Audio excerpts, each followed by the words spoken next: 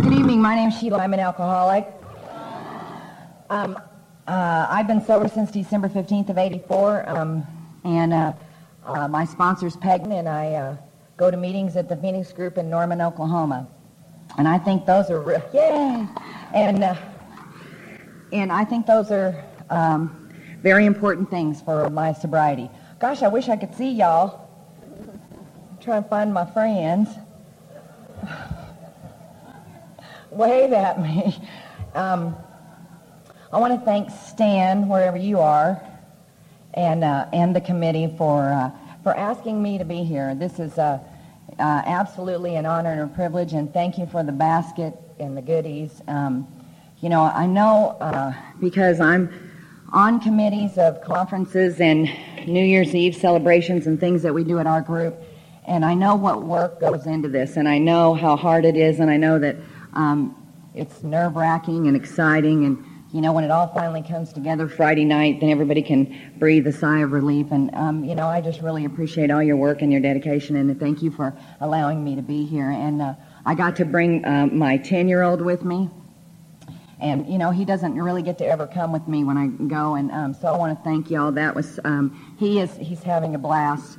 I'm a nervous wreck. He's been in all these arcades. My head's banging. It's just crazy. He's on go. He's been on go since birth. He just goes. That's it. I don't know if he'll ever calm down, but it'll be all right. I give him coffee every once in a while. It seems to calm him down a little bit. I want to thank Julie for picking me up.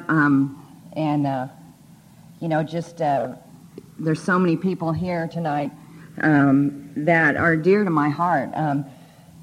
That I've known since I was 10 years old.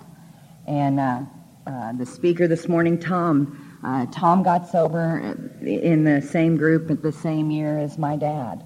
And they had the same sponsor until my father passed away. And when Tom talked this morning, he talked about going to meetings in Ohio Street. And, I go down memory lane with them. I mean, I was a kid, and I was in a foster home at that time, and I didn't really know what AA was, but I knew that for some reason my dad was seeming different, and I knew that he seemed safe. I mean, he wasn't in jail. That was good. And, and it was Ajit. I was out at the arcade, so I didn't get to hear his talk this afternoon, but he's one of my most favorite male Al-Anon speakers. You're so sick, Ajit. I just love you, and I listened to that story and I thought, gosh, oh my gosh, I don't know. I don't know how Al-Anons do all that taking care of and don't drink. It just has always baffled me, Now I waited on, oh Lord, I love hymns, booze and boys. I mean, it's kind of like soup and salad, It kind of goes together. Oh boy. And I've waited for him for a while, and then I start to drinking and thinking, and I'll just go find a new one. And you all hang in there, sober. No wonder you're insane. It's bless your hearts. I'm so sorry we did this to you. But you picked us, so I'm not that sorry. So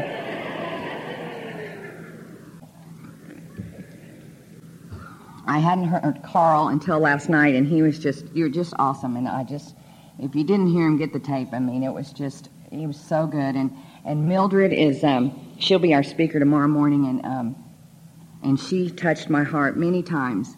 And she's just such a lady in Alcoholics Anonymous and ahead of me on the path. And she told a story about God the day I heard her speak, and I hope she tells it tomorrow. I'm not going to tell it, and I've repeated that story and given her the credit, really, and I repeated it many times to women that I've sponsored that can't feel God for a moment. And I've had so many gifts from the people that have gone before me, and like Louise. I mean, I'm so grateful and I'm humbled to be amongst you, because what you have done is you stayed late to meetings, and you were in AA long before I got here, and you didn't leave, and I'm so grateful to the people, the men and women that have gone before us, because they kept AA pure so that goofy people like me could come in and get the deal. And sometimes I get so overwhelmed with that.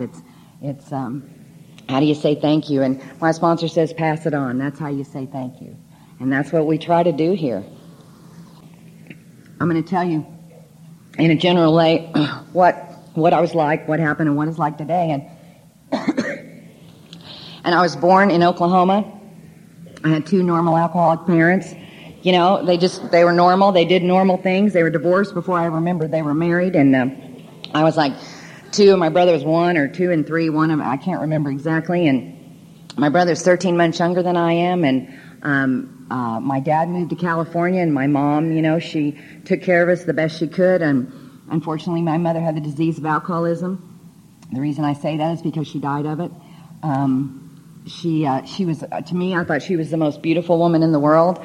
She would walk in my class when I was in kindergarten, and I would be so proud of her. I thought she was so beautiful, and she was a nurse, and she was a surgical nurse, and they had the cap and the white, beautiful dress and the white shoes, and she'd have, in the wintertime, she'd have a blue cape, and I just thought she looked like something out of a book, you know, and I was proud of her. She was my mom, you know, and unfortunately my mother, she drank and went places. I mean, that's just basically what I loved. First time I heard that, I really identify with that. And she would take us out to Grandma's, and we'd have Sunday dinner, and which is really lunch if you're from the West, and we'd have Sunday dinner, and we'd have to go take a nap, and she'd go away and she'd leave, and sometimes it was only for a couple of days, and sometimes it was for months at a time. And my mother was reported missing many times, and she would be out, you know, running and gunning and going, and you know, I don't think she ever set out to do that, and that's where, you know, when she drank, that's what happened. She was a real alcoholic. And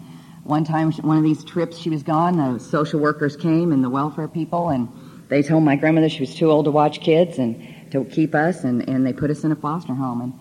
And that would be the first of many, many foster homes for my brother and I. And that's alcoholism. And today, because of this wonderful program and the magnificent steps and people who took time out of their lives to leave their families, get on planes, go to places that they didn't know, like Norman, Oklahoma, that I got to hear the message of Alcoholics Anonymous, and I got to hear the message of forgiveness, because someone decided to get out of themselves and inconvenience themselves and go to these places and tell their story, and I identified. And I've had so much healing in that because of that. My my mother, you know, she did the best she could, and I don't just say that with my head, I say it with my heart. Because my mom was a really nice lady. She was a really neat lady, and she would get up in the middle of the night and take care of kids, you know, that were real sick, because she was a nurse. People call her and say, "Oh, Johnny's got 1,000-degree temperature," and she'd run down there and go take care of him. And, you know, she did this kind of stuff. On Christmas, we used to go to the retirement homes, because she wanted to make sure that everyone that was taken care of, and then we'd go visit people that she knew, that she had been a nurse at some of these, they didn't have anybody come visit them, and she would go to those. You know, so she wasn't a bad person, and, you know, she just had a disease that she couldn't or wouldn't do anything about. And she went to AA. She did go to AA several times. She tried to go to AA, and it just never seemed to work for her. And that's her story. And so, while we were in one of these foster homes, my dad came. He got word in California that we were in a foster home, and so he came to this foster home, and the foster mother said, "Well, your dad's, you know, going to get custody of you." And my mom just didn't show up for court. And back then, it wasn't real common for men to get custody of their children. And so he comes through the door of this foster home, and he's got a Thumbelina doll in one hand and a mitt in the other, you know, and he goes, "Hi, I'm Dad." And I didn't like him from the get-go. He just was too big. He was big, and he had a big voice, and my brother cried. I mean, my brother had never had a dad. He was so excited. And I thought, yeah, bet me, I don't want him. And I didn't. You know, I was a mama's girl, I guess, or something, but he wasn't mom, and I punished him for a long time over that. And we didn't get along from the get-go, and he tried, and he had married a nice Mexican lady, and we flew on a plane, and we came to California, and that's where he lived, and 350,000 relatives picked us up at the airport, and they were hugging and kissing and pinching, and you know, and I thought, this is neat, you know, I liked them, they were neat. And so we went over to who would soon be my godfather and godmother's house. We went over there, and we had fiesta. I mean, we had, tamales, and they drank and fought and loved and hugged and cried and danced and fought, and I loved them all. I thought they were wonderful. I thought, this might work out. This might work out. And so we lived there until the disease of alcoholism seemed to erupt again. And my dad, I got up one morning, and and this lady who I grew to love, my stepmother, was gone, and I wouldn't see her again until I was 18 years old. And when I left Oklahoma, my brother and I did not see my real mother again until I was 19 years old, and that's alcoholism. And so we went to live yet with another family, my aunt and uncle in Arizona, and then my dad, what happened to him when I was living there, when we were 10 years old, my father joined Alcoholics Anonymous, and it would change my life forever. And I didn't know that at the time, but it would. And we came back to California, and he had gotten a sponsor, and they had to make some decisions concerning us because we couldn't stay with aunt and uncle forever, and we had to go into a foster home and yet another foster home. And I remember thinking, yeah, here we go again. And but we went to this foster home, and it was a black foster home, and and the people were there, and we were her first foster children, my foster mom and father, and we were supposed to stay there 2 weeks until I guess a white foster home opened up, and the 2 weeks came and went, and 3 weeks, and we stayed there, and we ended up living there 3.5 years, and it was the most wonderful years, really, of my life. I mean, it was a really stable time, and my foster mother had this beautiful room all decorated. It was like a girl room, and I hadn't really ever had a girl room like that, and she loved us. More kids came to the home. We had tons of kids, and she liked kids. And she had a son, and we would, there was Hilda came. She was a Mexican girl. She was just beautiful, and then we had little Myron. He was a Sioux Indian, and my brother and I and her son, and we'd all sit around the table and have lunch, because I always get a visual, and it was kind of like a meeting of the Junior United Nations, and we didn't even, I didn't even know I was white. We didn't know we were a different color. We really didn't. I mean, I remember coming home and I said, this boy at school called me a white honky. I said, what is that? And she said, that's ignorance. And I said, okay. And I said, and I'd come home, and we called her Mama, and I said, Mama, what's a honky? And she said, what's a cracker? She go, she just said, just ignore those kids. And we had, and I said, we laughed about it. We didn't even know we were a different color, and life was really good inside the home. It was just wonderful, and I loved her, and we lived there, and my dad got sober, and he met a nice lady in AA, and they got married, and she had 2 kids, and he had 2 kids, and they got this family together, and it wasn't the Brady Bunch, I'll tell you that. And I saw that Brady Bunch, and I knew what they should act like, and this was nothing like it. And I wanted this warm, affectionate, sweet mother, and she was all right. I mean, she wasn't warm and affectionate. She was trying to get sober. I mean, I wasn't warm and affectionate I don't even know if I am warm and affectionate yet, and she was newly sober, and she had a son who had cystic fibrosis, and he was a little boy. He's just the sweetest thing in the whole world. He was really a sweet baby, and he had CF, cystic fibrosis, and he was terminal, and it was her second child to have CF, and she was going to have to, she had to take care of him. He had treatments and things, and she was very busy with this child, and I was so needy. I needed someone to, a mother or something in my life, and my dad was just, he and Tom were trying to, get sober together, and they were, Dad was starting a plumbing business, and he was becoming a plumber, and, as an adult today, I can see those things and appreciate those things, and back then I just thought nobody loved me, I just felt unloved, and what was wrong with me, and I just felt, different, and my brother, he was so quiet, he just kind of just was quiet and out of the way, he didn't really do much, we were, and my dad used to say when he talked that we were goofy. And I thought, well, yeah, we were goofy, and we used to laugh about that. And they got divorced. That didn't last long, so we went down the street to live with her sister. That was right. Okay. And so, it was just the way it was. Friends of mine would, take me home from, drill team practice or cheerleading practice or something. When my dad'd be outside, he'd water, and I'd wave at him. They go, who's that? I go, that's my dad. And they go, your dad? Your dad lives down the street from you? And I go, yeah, doesn't yours? because it's like the abnormal becomes normal. I mean, that, Carl talked about it last night. It's like that's normal to me. And we got along so much better when he lived down the street, My aunt used to make me go and clean his house once a week, and she said it'll build character, and it built a resentment, is what it did. I haven't had my drunk yet. I feel like I was real old having a drink. My first drunk was when I was 15. I had drinks. I'd probably had drinks since I was, little. I used to drink my mother's Jim Beam, I remember that, but I don't remember. My first drunk was, I was 15 years old, and my aunt decided I got asked to the prom, and her daughters got asked to the prom, and they were all kind of relieved that I was going to have a date. And he said, this is my date. He said, you don't have a date, and I don't have a date. You want to go to the prom? And I'm like, yeah, how romantic. And so she said, I'm going to get you a dress. And she had 4 children of her own. She was a single mother, and her mother lived with us. And so she took 2 more kids in, so there's 6 of us, and 5 were teenagers. I can't even imagine. And she was a kind, good, I always say, Aunt Jo, you're either insane or you're an angel, is what you are. And so she took me to go get the dress. She wants it to be all just special for me. It's just a special time. And so I kind of picked this low cut, kind of, yellow kind of slender thing.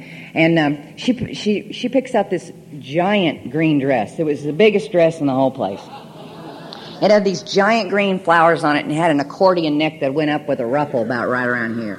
And I put that thing on, and I just hated myself in it. And she said, oh, you look so beautiful. And, I'm kind of in trouble now. I'm not really in a lot of trouble, but I'm pushing the envelope. And I know that, I'm kind of a guest where I've been a guest. And I got to kind of, right when I think you're going to ask me to leave or I'm in trouble, I'll have to do something really good so you like me again. I know how far to push somebody. And, I'd been kind of like smoking cigarettes and getting in vans with boys. You don't do that, and I wasn't doing much. I was just, sitting in vans smoking cigarettes, but it looked really bad. You go to Catholic school, and, the guy had, one guy had a bumper sticker, it said evil, wicked, mean, and nasty. It's like, yeah, that's my guy, and that's mine. And, and she was just, she was just getting concerned about me, and so, it's time for me to do something great. So I said, okay, I'll get the dress. I'll get the giant green dress. I'll get that. And then she said, would you go to my hairdresser? And, I work in a salon today. And girls come in on purpose now and get their hair updo. It's real popular. That you didn't do that in mid to late 70s, you did not get your hair in an updo, You wore your hair long and straight, maybe curled at the ends on a very special occasion. My hair was way down my back, and I said, okay. And, hindsight's 20/20. Her daughters were not going to her hairdresser. I don't know what I was thinking. Why would I do that? So this lady, she puts my hair in all these curlers and sits me into the dryer for a couple of weeks, and my ears melt. Oh, it was horrible. And I still have a phobia of the dryers in our shop. I hate them being on too long. And it's so funny because the lady said, how do you want your hair? And I said, well, maybe a little up and the rest down. And she just kept kind of piling my hair, and it kept getting bigger, and my hair came out this big. And it kind of went like a football, and it just kind of kept going, And my aunt comes in and goes, oh, your hair is so beautiful, and she has this baby's breath, and it's going to complement the dress. It's white and yellow, and they're sticking this baby's breath all in my hair, And I'm like, well, and so me and my hair go out to the car, and we get in, and I go home, I put on the giant green dress, and I'm a bush and bloom, going to the prom. I can hardly wait, And my date decides 3 days before the prom to bite the head off of a live frog for a $100 bet. And I thought, could anything ever go right just once, at just one time? So in he walks, and my foster mother came, she's taking pictures, her baby's getting, her blue-eyed babies is what she used to call my brother and I. She's going to the prom, and they're taking pictures. My dad comes from down the street, and my dad and I had this love me, but I did everything I could to push him away. That's my relationship with my dad. And my little cousin comes waddling in, the little one, and he goes, are you the guy that bit the head off a live frog? You are cool, and of course my dad's eyes kind of glaze over and roll back in his head, and it's like, what? And he starts doing that, and I go, well, I think we ought to go. So we get in the car, he's got the wrong car, I've got the wrong dress, the wrong hair, it's all wrong, And he kept saying his car was a classic, is what he said. It wasn't a classic. Was it you, Carl, honey? Was it you? Anyway, he said, well, this car is a classic. And I said, you know, it is now, but it wasn't then. It was just old, you know. It was just an old car. It was a Dodge Dart, and he said, watch this. You push a button, and it started. I wasn't impressed. I was very upset. He should have had his parents. You know, everybody borrowed somebody's car, and you took them to the prom. You know, your aunts or your grandmothers or something. You know, you look good.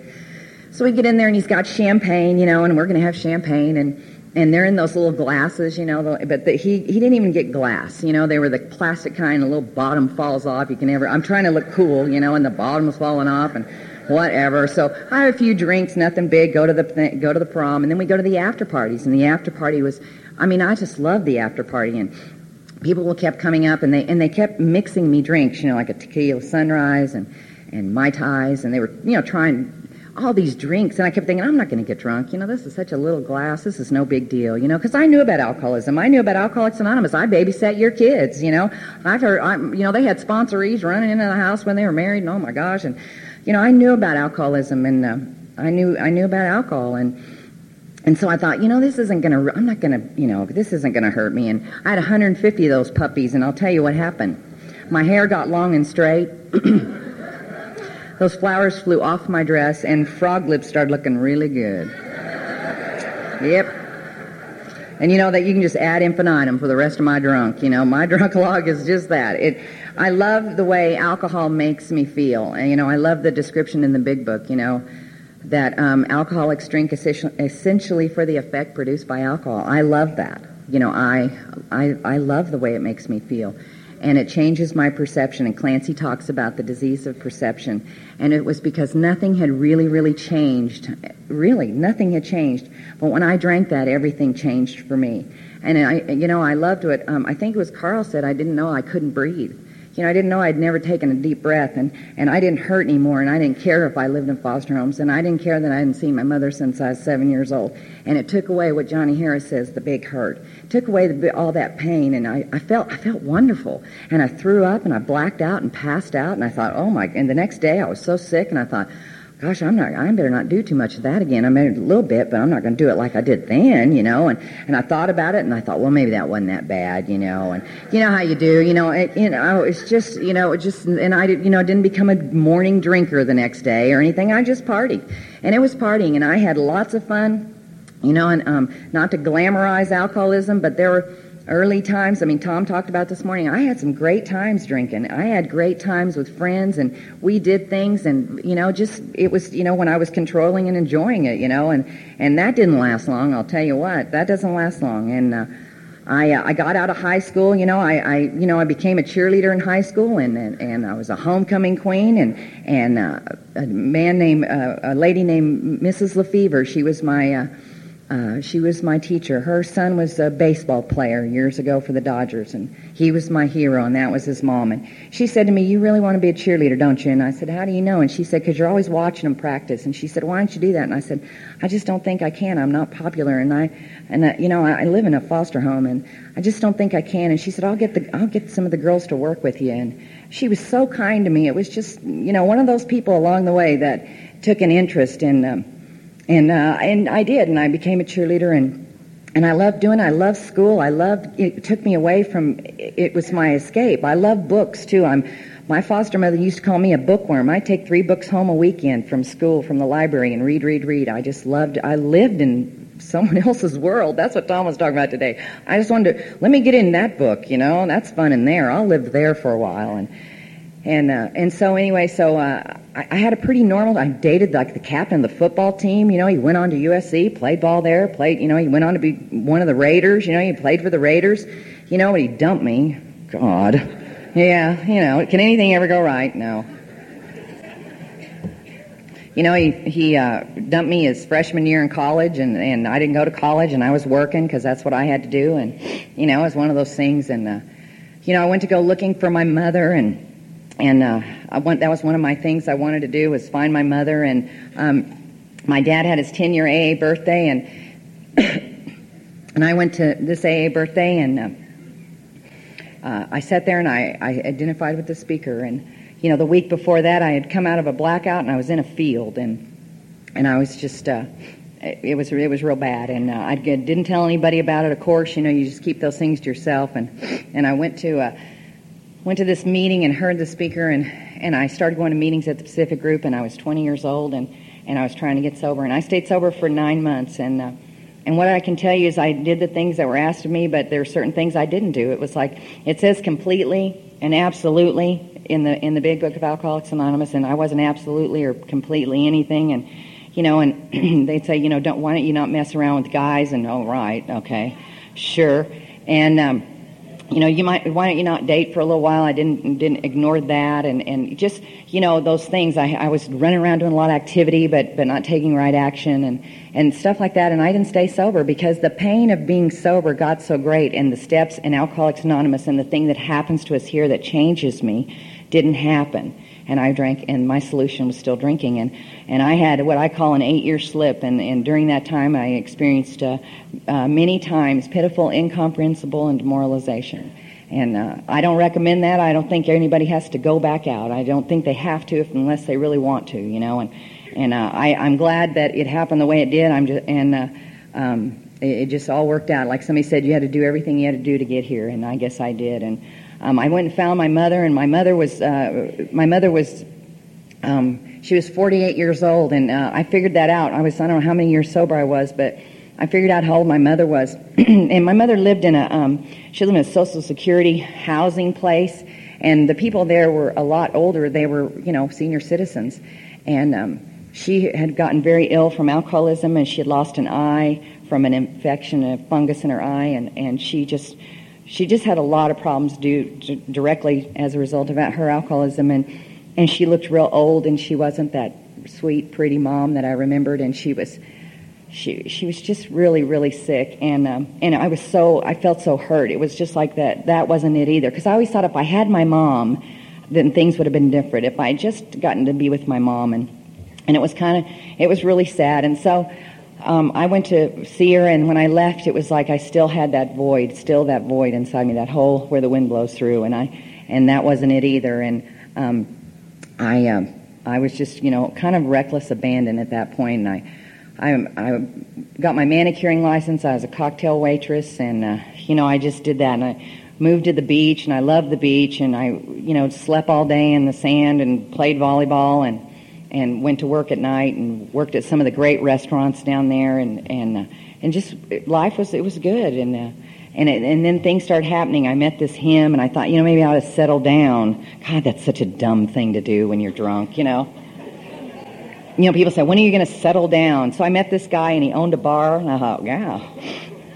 And I thought, free beer and pool the rest of my life. I do, and I did, and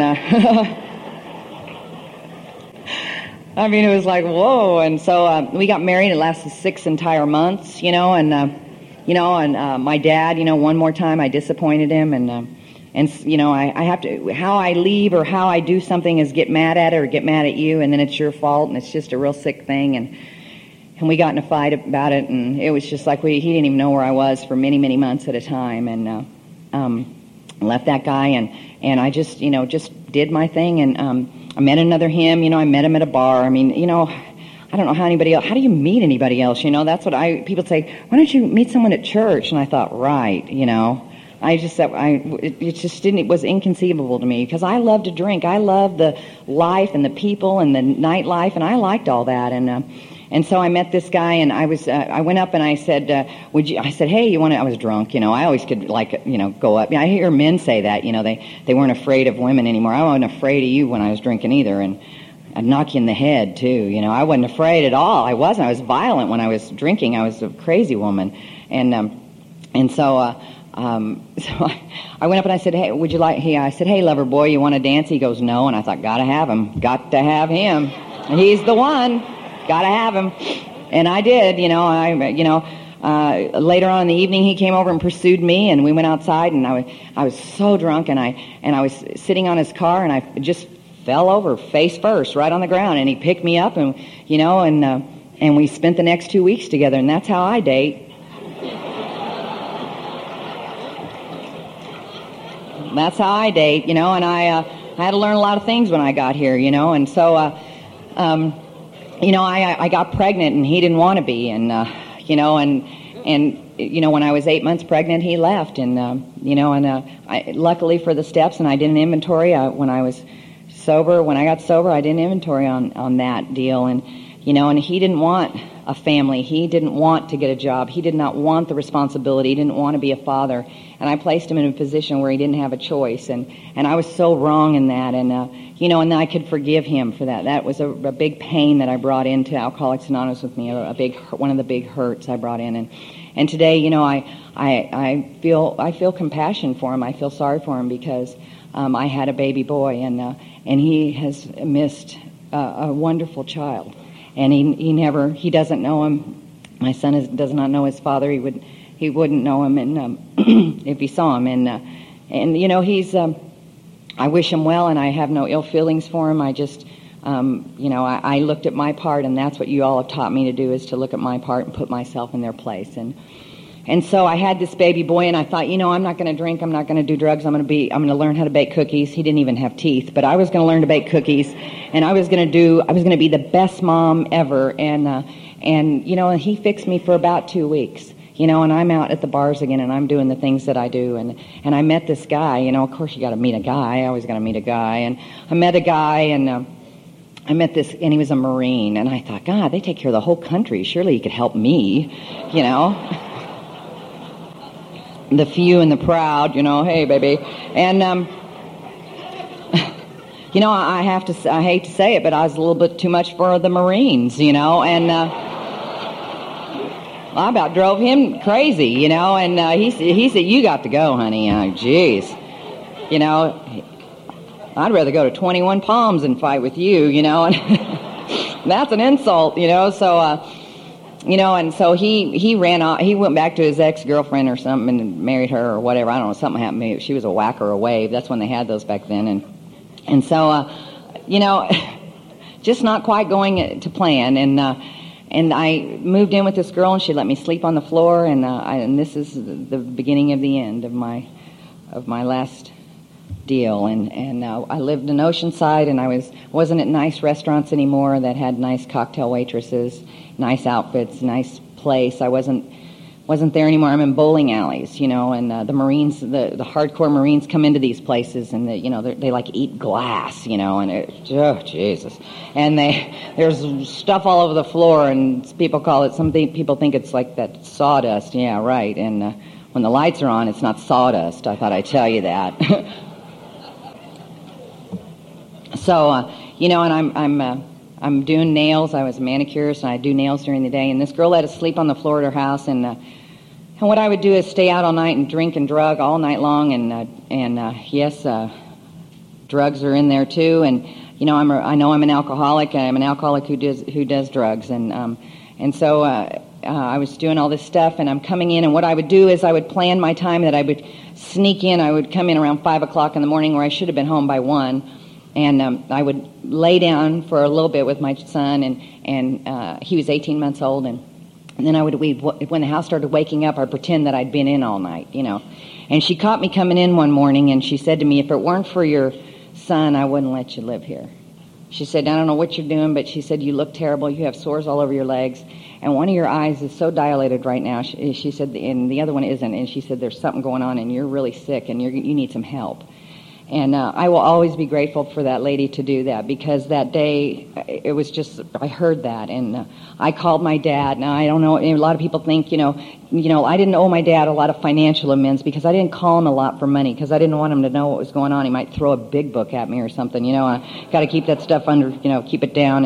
And so I called him, and he wasn't home, but his wife was. He had remarried this nice lady, and he had married this nice lady in Al-Anon, and she answered the phone, and I said, well, I just thought I'd let you know that I'm just going to put Brad in a foster home and walk the streets, because I can't live like this anymore. And I didn't tell her what this was, and she didn't ask. And she said, well, wait a minute, your dad's in the back room. He's doing a fifth step. She said, but as soon as he gets out, we'll call you back. Please don't do anything yet. And I waited for, probably 5 minutes, and I thought, well, he didn't call me back, you do.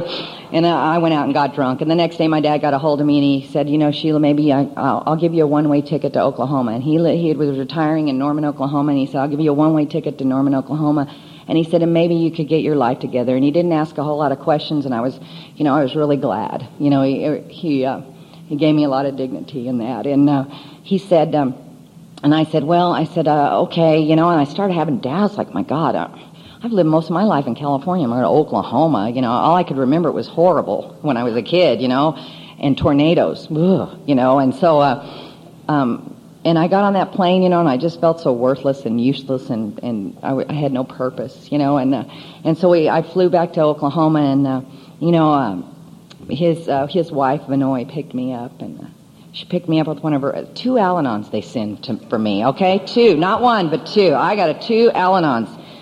Dad was such a chicken, and I told him that too, and I said, well, where's Dad? And the kind of relationship we had is that my dad couldn't. We just had a terrible relationship, and I think he couldn't face me, and I really don't blame him. He was so sad at where my life had gone, and I had broke his heart so many, many times. I can't imagine not knowing where my sons are for months at a time, and I was his daughter.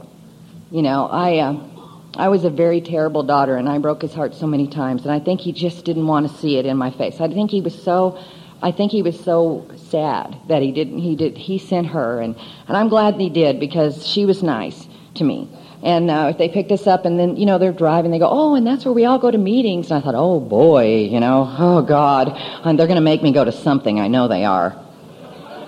And I was right, and my dad, it was his Wednesday night meeting, and that's where he was, and he was, they said he washed every ashtray and cup for an meeting. I mean, he was just like afraid to come see us, and he had only seen my son Brad when he was little, when he was like 6 weeks old, and so he walked in, he came in the room, and I just said, hi, how you doing? I didn't hug him or anything. I think how odd today, the relationship that we've had after I got sober was so wonderful. I couldn't imagine not seeing my father and hugging him. But we didn't hug or anything, and he looked at my son, and he always used to say, I didn't want this. I wouldn't want him there. I was so scared of her coming there, and she's going to bring this kid, and I'm going to care about him, then she's going to take him away, or worse, she's going to leave him with us, and I'll have to raise him, and I'm too old, and of course the sponsor said, shut up, Jim, and I was glad.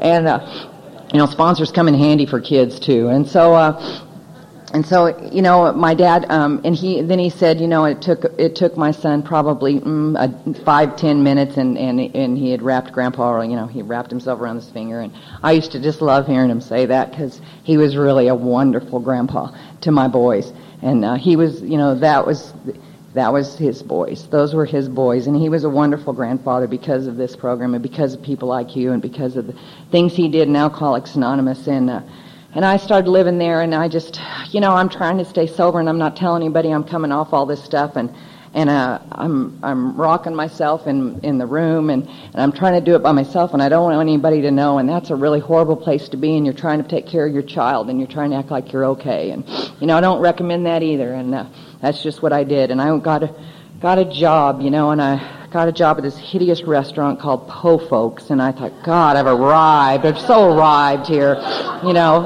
and the girl, she's so Oklahoma, and she goes, well, when you walk up to the table, you have to ask them if they want a belly washer. I go, what is that? And she goes, that's a drink, and I go, I'm not saying that, I was so appalled at everything, I was just such a little brat,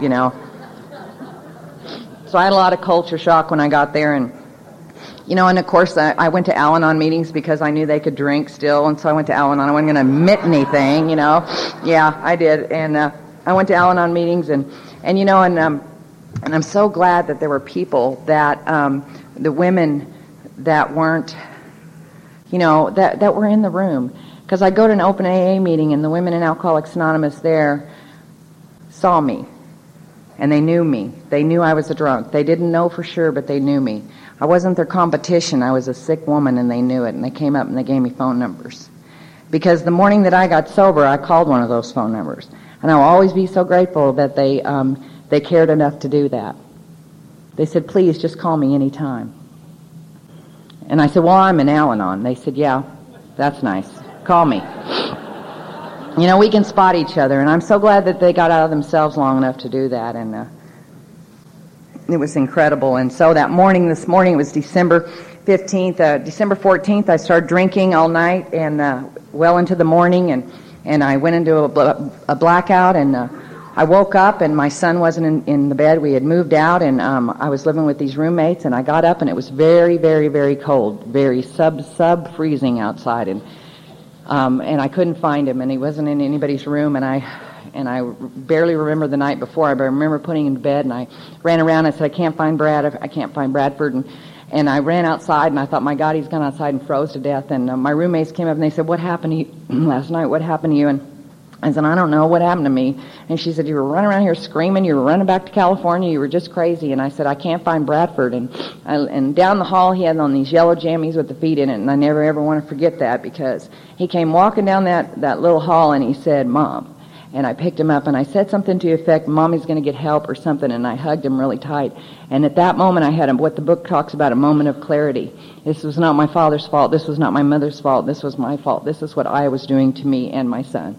And I picked up that phone, and I called the number that I had it with me, and I called Mary. And she wasn't home, but her husband was, and he was in the program. And he said, are you sober right now? And I said, well, I'm hungover. He said, get you over my house, and Mary will be home in a little bit. He said, I want you over here right now. And I went over there, and he sat me down at a kitchen table, and he had a big book and a cup of coffee, and I felt so horrible about myself. I hated myself. And he said, Sheila, you don't ever have to feel this way again if you don't want to. And you don't ever have to drink again if you don't want to. And everything will be all right. And from that day to this, he's been right. Everything has been all right. It hasn't been perfect. In fact, it's been darn hard sometimes. I've walked through things in sobriety that I never went through when I was drinking. And I'll tell you what, I took you with me, and you always with me in the steps of Alcoholics Anonymous. I went to the meeting. I wasn't, I'm sitting there, and I'm all humble, and I'm, And he said, you need to come to our meeting tonight. And I said, well, you know what, I'm going to find my own AA. That's the one Dad goes to. Now, I've lost everything, and I love what Bob D says. He says, an alcoholic loses their home, their family, they lose everything, and the first thing they get back is their opinion. And that was me. Here, I'm going to tell him, I said, I want to go to my own group, my own AA. That's Dad, y'all's group, and you go to that. And it's kind of a little too structured for me. It's a little bit too, a little rigid, it's just, I'm going to find my own AA. And he said, that's a good group, and that's really what you need, Sheila. He said, you really need this. And he said, I hope you'll be there. He said, really, I strongly suggest you go. And I said, okay. You know how you do. Okay. And so, about 7:15, I've talked myself out of going to the meeting, because I probably overreacted again. I probably overreacted. And, my son was fine. Everything was fine. And my roommate said, are you going to that meeting? And I said, I don't have anybody watch Brad. They go, we'll watch him. Bye-bye. When your drinking buddies will watch your children so you can go to an AA meeting, you might want to look at your drinking. I had to. And what happened was, I said, okay, and I set out to go to my own AA, and the thing was, I didn't know where any other groups were. I've never been in another group. I just was going to, and Al-Anon was in the same building in the AA meeting, and it was a Saturday night meeting, and that's a speaker meeting. And they have call-up participation, 30 minutes, and 10-minute coffee break, and a main speaker. And so I kind of slithered in the back door, and I looked terrible, and I didn't look right, and, I was just a mess, and I kind of sat in the back row. I mean, that's where I sat, and I sat back there and saw my dad come in, and he looked at me. He looked across the room and saw me, and he got busy making coffee or something. It probably scared him, and it was December 15th in 1984, and it was Christmas time, and he got called on during call-up participation, and he said. And before that, they have that horrible thing that I just hated. If you're in your first 30 days of sobriety, not to embarrass you, but so we may get to know you, will you please raise your hand? I hate that. Until I had 31 days. When I thought it was the greatest thing they've ever done. And so I wasn't going to raise my hand because it's just a little too cute for me, so how beautiful, And I wasn't going to raise my hand. I look over, how they're looking at you? They're looking at you. And I look over, and they were, which is really frightening when they're really doing it. And I look over, and it's the guy and his wife that 12-stepped me that morning. And he went like this, and he went like that, and he scared me, and I went like that, kind of, My dad happened to turn around when I looked like I almost held my hand up and saw me. He happened to turn around because he always turns around. He turns around to look for the newcomer because that's what he does. Because he's always looking for the newcomer because that's who he helped all the time. And so he got called on a tag participation, and he said, the call up, and he said, I saw my daughter back there. She was raising her hand. I hope that she gets this thing. I hope that Alcoholics Anonymous helps her. And he said, and of all the Christmas presents in the world, this one would be the best. And on Christmas Day, I was 10 days sober, and I was just a mess. Let me tell you what, that was the worst Christmas of my life. They were all so happy I was sober, and I was just sick. I was sick. I was physically sick. I was everything sick, and they're all, oh, she's sober. I'm like, oh, shut up. And, and it was terrible. And then New Year's Eve came and went, and it was just, I thought, as soon as New Year's Eve is over, I'm going to get drunk. And as soon as Valentine's Day is over, I'm just leaving. I'm getting on a jet plane, and that's where I was crazy, and I was mad, and I was angry, and I had all this junk going on, and I went to lots of meetings. I went to meetings, and I got this sponsor. The first sponsor I got left AA right away. I kind of felt offended, I got arrested. Anybody been arrested sober? I got arrested sober. That really set everybody off, I don't know. I just moved to Oklahoma. I thought, well, heck, they probably don't even have computers there. I didn't think they had computers in Oklahoma. So this policeman pulls me over, and I hand him my license, happy, joyous, and free, because I'm almost 90 days sober, and he said, could you step out of the car? I know what that means. I'm like, what do you mean? I'm sober. And he said, you need to step out of the car. And I said, I haven't done anything. And he said, step out of the car. So I did, and he starts searching me and searching the car. And I have, warrants from, all the way back to California. I am in deep trouble, and he said, oh, he started telling me. I couldn't even hear him. I was out of my head. So he said, I'm taking you to jail, and he did. And my son was at Grandma and Grandpa's, I had was out doing something, and it was hours later before I got my phone call, and I called, and she said, where are you? And I said, well, I'm in jail. I'm so glad she answered the phone again, by the way, and yay, the Al-Anons, and I'll tell you what, I'm not going to make fun of them. They take care of me. I love it. Bring it on. And find me. I want to hear me whine. And so I said, I'm in jail. She goes, ha, ha, ha, ha. I go, I'm in jail, and it's this much money to get me out. And she goes, Jim. And then she goes, Sheila's in jail. And he goes, God. My dad had the biggest voice and he was big. He was a big barrel chest man, and I kept saying, tell him I'm sober. And she goes, she's sober. And he goes, I don't give a good God, and I said, tell him I'm sober. Please send me bail money. He goes, I'll leave her there. And she's going, oh, Jim, what about the baby? Oh my God. And he's just screaming his head off. He's so mad. Rightfully so, because he had to pay the bail money, oh my gosh. And so I'm screaming, I'm sober a million times into this phone, and the jail lady was getting tired of me. She walked by and goes, who cares? I said it's very important to be sober when you call for bail money in my house, and it's very important.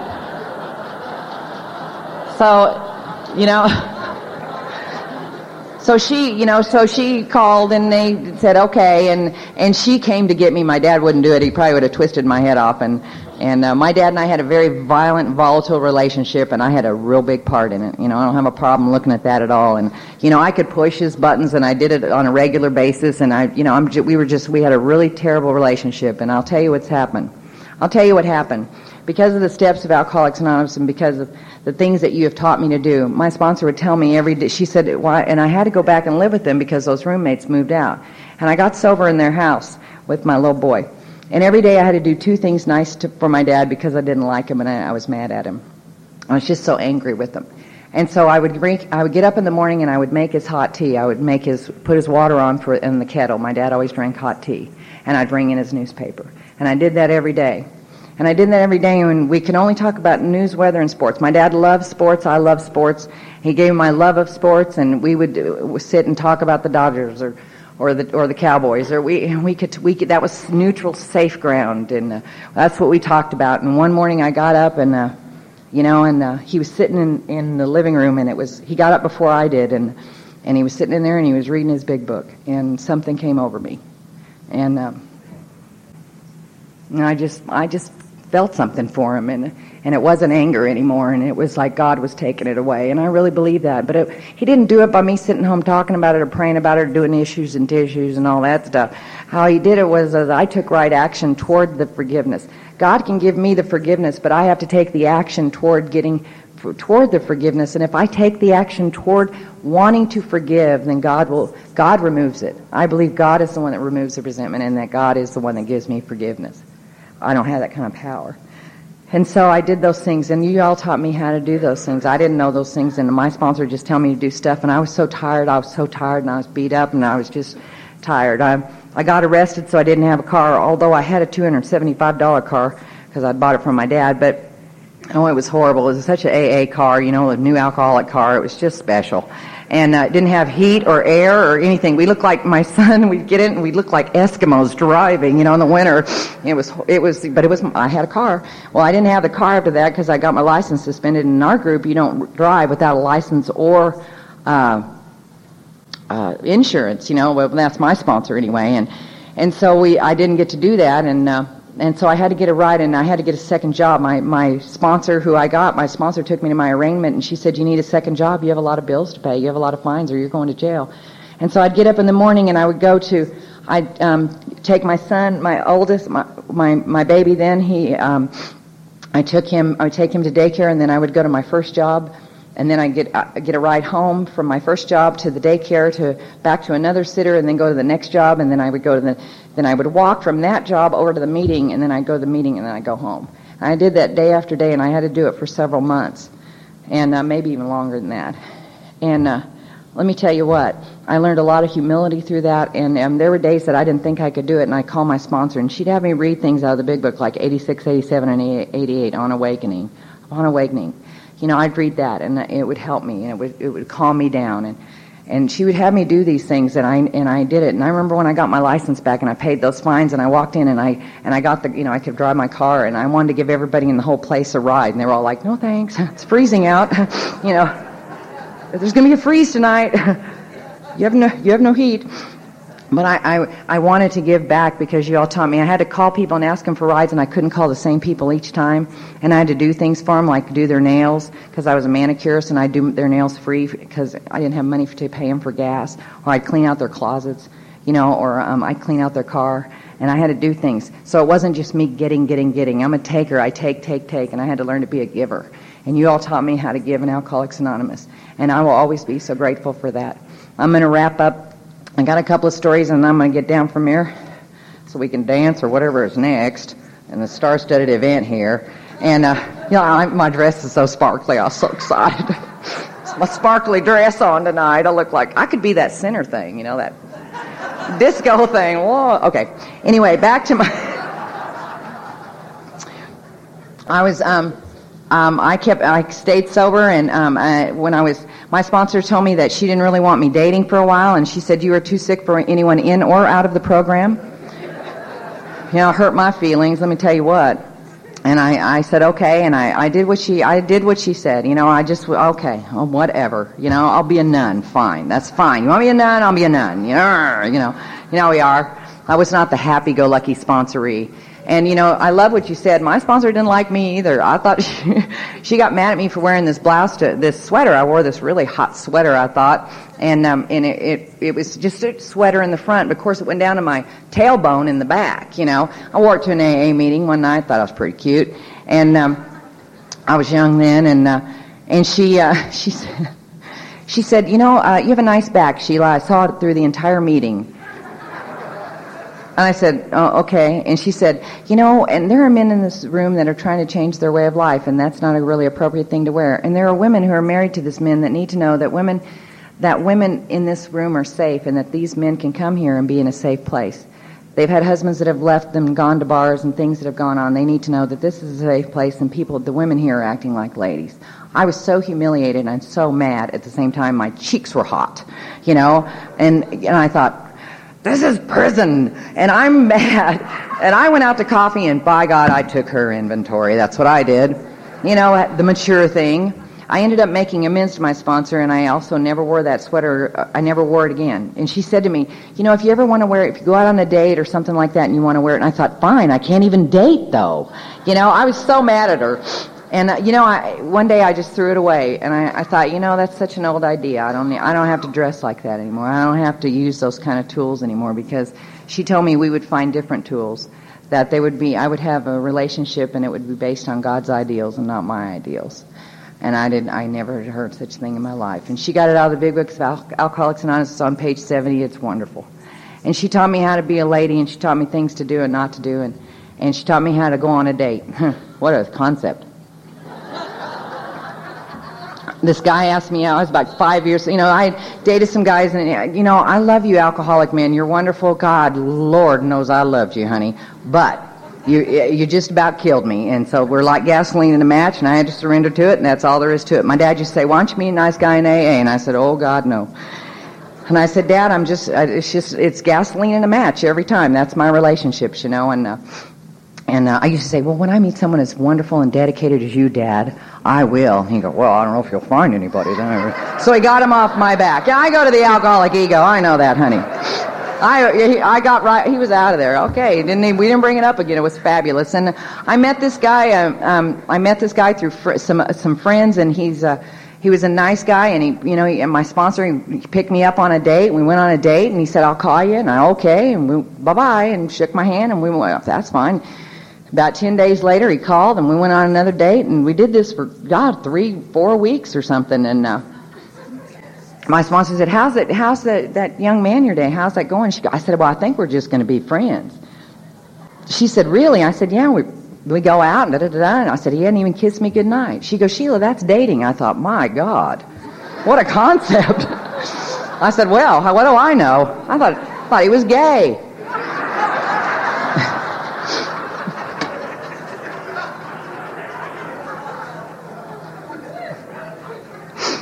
He'd just die if he'd heard me say that. Say, "Sheila, thanks a lot." But anyway, but he was just a nice man. I didn't attract nice men. I wasn't a nice woman. I heard this one man say one time, he said, "If you act like a pig, you'll attract a sow. If you act like a man, you'll attract a woman. If you act like a child of God, you'll attract a child of God. If you act like a prince, you'll attract a princess." And I was just amazed at that. And that's why I had so many pigs, because I'd act like a sow. Well, isn't that humbling? Thanks a lot. I just hate those things I hear, and they smack me right in the face in an AA meeting, And so I met this guy, and we did this, and we went out. We went together for about 2.5 years and got engaged. And he called my dad and asked him if he could marry me, and he said yes. And we got married, and we got married 6 months later. I had a AA wedding, and my dad gave me away, and my aunt, but she didn't buy this dress, I'll tell you that, and she didn't pick it out either. And she came, and my stepmother Vinoy was there, and she was the mother of the bride, and her daughter Tracy is sober, and she has a daughter in who I love very much, and she's been in and out of this program. She's had a rough time getting this program, but she's living in San Diego, and she's doing really well. She's doing better than I hope. If she's not, don't tell me, because I will flip out. But she's doing better. She lived with me. She came to me, and she had black eyes and was beat up on her last drunk, and she came to Oklahoma, and she came to me, and the girls I sponsor and they sponsored grabbed her up and loved her back to sobriety. And then she got this great job in San Diego, and she was off and running. I had her under my clutches for a while. I thought I could keep an eye on her, but no. She had to fly off, and she's living in San Diego, and I really love her. And she was in my wedding, and we had a really wonderful, wonderful, wonderful time. And what happened was I got pregnant right away with this man, and we weren't planning to do that right away, and we did. And doesn't make sense, but you know what I mean. And so I called him and I said, "Honey, I'm sorry." I said, "Yes, I am pregnant." He said, "Why are you sorry? We're married." And I go, "Oh yeah, I can call Dad. I'm so happy, And because when I was pregnant with my son Brad, my father didn't find out till I was 5 months along, and somebody else wrote him a letter. That's the kind of daughter I was. I broke his heart.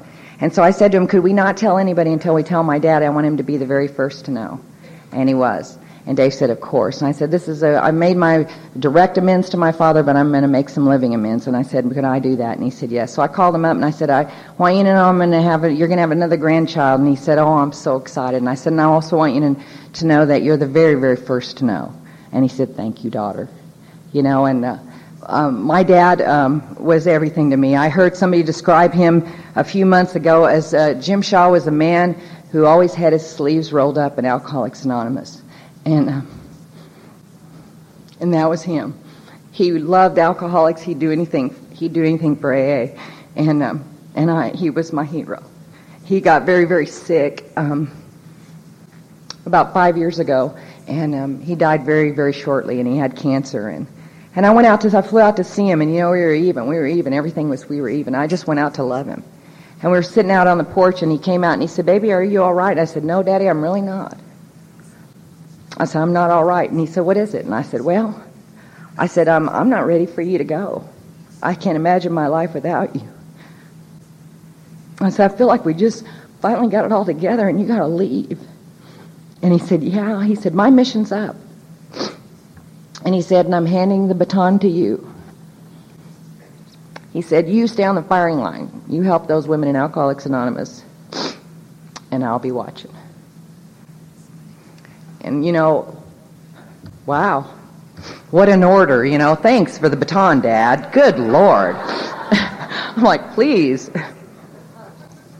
Those are big shoes. Those are such big shoes. When he died, I was sitting next to him. His wife was on one side and I was on the other. And we were holding his hands, and there were guys in the room that he sponsored. And he was so peaceful. It really was beautiful. I was so worried it would be a horrible thing, and it really wasn't. He just took his last breath. And I had just walked in the door. I had just come in, and I had been staying down the street, and it was just urgent to get to the hospital that morning. And they kept saying, "Somebody will call if anything goes on." I know, I've got to get there. And I got there, and he was dying, and I just went over and I kissed his head, and I said, "You were the best dad." And he took 2 breaths, and he went to heaven, and he was the best dad. He wasn't perfect, but he was perfect for me because it was my road. There were things I had to learn and lessons I had to learn, and he was my perfect dad for me. I hope maybe someday you all, when you think about things like that, this one lady came up and said something to me one time after I talked, and I said, I think if we kind of look at things like that, it really is easy to have a healing in it. And you all taught me this. No one's taught me anything, I know, but y'all. Okay? My dad wanted me to have braces. I never got braces as a kid. He told me it was something he really felt bad about, and I said, "Well, Dad, don't worry. Someday I'm going to get braces." This is the year before he died. He said, "Really?" I said, "Yeah, I know I'm old, but I'm going to get braces anyway." He said, "Okay." And he said, "Let me know and I'll help you." Well, he died, like a year later, and 2 years after that I got braces. And I walked outside in the dentist's office, and I looked up to the sky, and I said, "I got my braces on," talking to myself in the parking lot. And I got in my car, and I started thinking, it's like this thing starts up. I hate that thing. And if I could just leave you at home, we'd be all right. And I started thinking, I wonder if my dad can see my braces. I wonder if my dad's in heaven. I wonder if there is heaven. It's getting darker and darker as I go, and it's getting worse and worse. So I pick up my phone, and I thought, I got to call, and I'll call somebody I sponsor. God, they're good for 15 minutes. Hi, how are you? I loved it. And Brandy was fabulous. She was wonderful. She was just right on. She had a lot of stuff going on. She was so happy to hear my voice. She went on and on. I was out of myself. 2 days later, we went to this, it's a step house. It's called First Step. And these women, it's like a way station that they're there and they may go on to prison. And we bring in a AA meeting. And a lot of them are there for alcohol and drug related offenses, and they're in a lot of trouble. And we bring this meeting, and I'd never been, we had just started it, and we'd never been, and it was out in the woods. I mean the woods. And we were lost. And we kept finding the men's facility. There's a men and a women's. And we kept thinking, surely the women's is right here. Well, it wasn't. And so they said, "Sheila, we need to go back home." And I said, "No." I said, "I don't want to go." "No, we're real late." And they said, "I'll call them tomorrow and tell them I'm sorry, we're late." I said, "No." I said, "Let's go back to the men's facility, call over to the women's facility, get directions, and then tell them we'll be there in a minute." Well, we did, and we're 30 minutes, 40 minutes late. And I said, "I'm so sorry, we were just lost." But they had really given us the wrong directions, we found out later. And I hate to be late. I'm like obsessed with it. And so we only had 20 minutes. They only gave us 20 minutes left. And they said, "You can do whatever you want in 20 minutes. We had 4 girls there, and we did like a little panel, 5 minutes each. And I said, "Let's just do that." And they said, "Okay." And everybody shared. Came to my turn, and for some reason I shared. And the room with the girls were in a semicircle, and there was probably 50 women. They were about 5 deep, there may have been about 100. And it was a big, huge room, and they were kind of in a semicircle, and I was sharing about getting my braces on that, and for some reason I was sharing that, and I said, you can, as long as you trust God and clean house and do the things you're supposed to, if you didn't get something in your childhood, you can take care of it when you get older. I mean, you can still have those things and do those things if you're willing to work for it. And I said, my dad really wanted me to have these braces, and I hoped he danced in heaven. And I still have my doubt there. There's that doubt. And I looked straight across the room and about 10 feet in front of me, and I hadn't seen her before. I looked, and this girl is sitting there, and she's got a T-shirt on, and I go, where did you get that T-shirt? Now, I don't normally talk like that in a meeting of Alcoholics Anonymous and ask people what their clothes are about in the middle of a meeting. So the girls that I sponsor and they sponsor were looking at me like she's lost her mind. And they're looking over at me, and I said, where did you get that? And she said, what? I said, that T-shirt. She goes, I got it out of the donation closet. I guess she thought she stole it or something. And I said, where is it? And she said, it's right over there. And I said, you just put that on tonight? And she said, yeah, I got it out of the donation closet. And I said, stand up. And she did, and she turned around. And the shirt she had on was my father's plumbing shirt. It said Jim Shaw Plumber on it. And I said, honey, that's my dad's plumbing shirt. And I said, not only has that not been in business for 2 years because he's been deceased, when it was in Los Angeles, California, not Norman, Oklahoma. My dad had moved back to California years ago and worked there. And I couldn't talk anymore, and the rest of the girls, they finished the meeting up, and this one girl came up. She had known me for a long time and knew my dad, and she had tears in her eyes, and she said, Sheila, I thank God. Let your dad see your braces. And I thought so, too. And I want to thank you all for that experience, because if you hadn't taught me to go the extra mile and do a little bit more and try to love people a little more and just go, even when it's hard, do the right thing. Go where you're supposed to go. Keep going, keep going. If you hadn't taught me that, I would never have gone all those lengths to get to that meeting. And I would never have had that wonderful experience. And because you all have taught me how to go to the extra mile, those things happen in my life. And I owe everything to you. Thank you.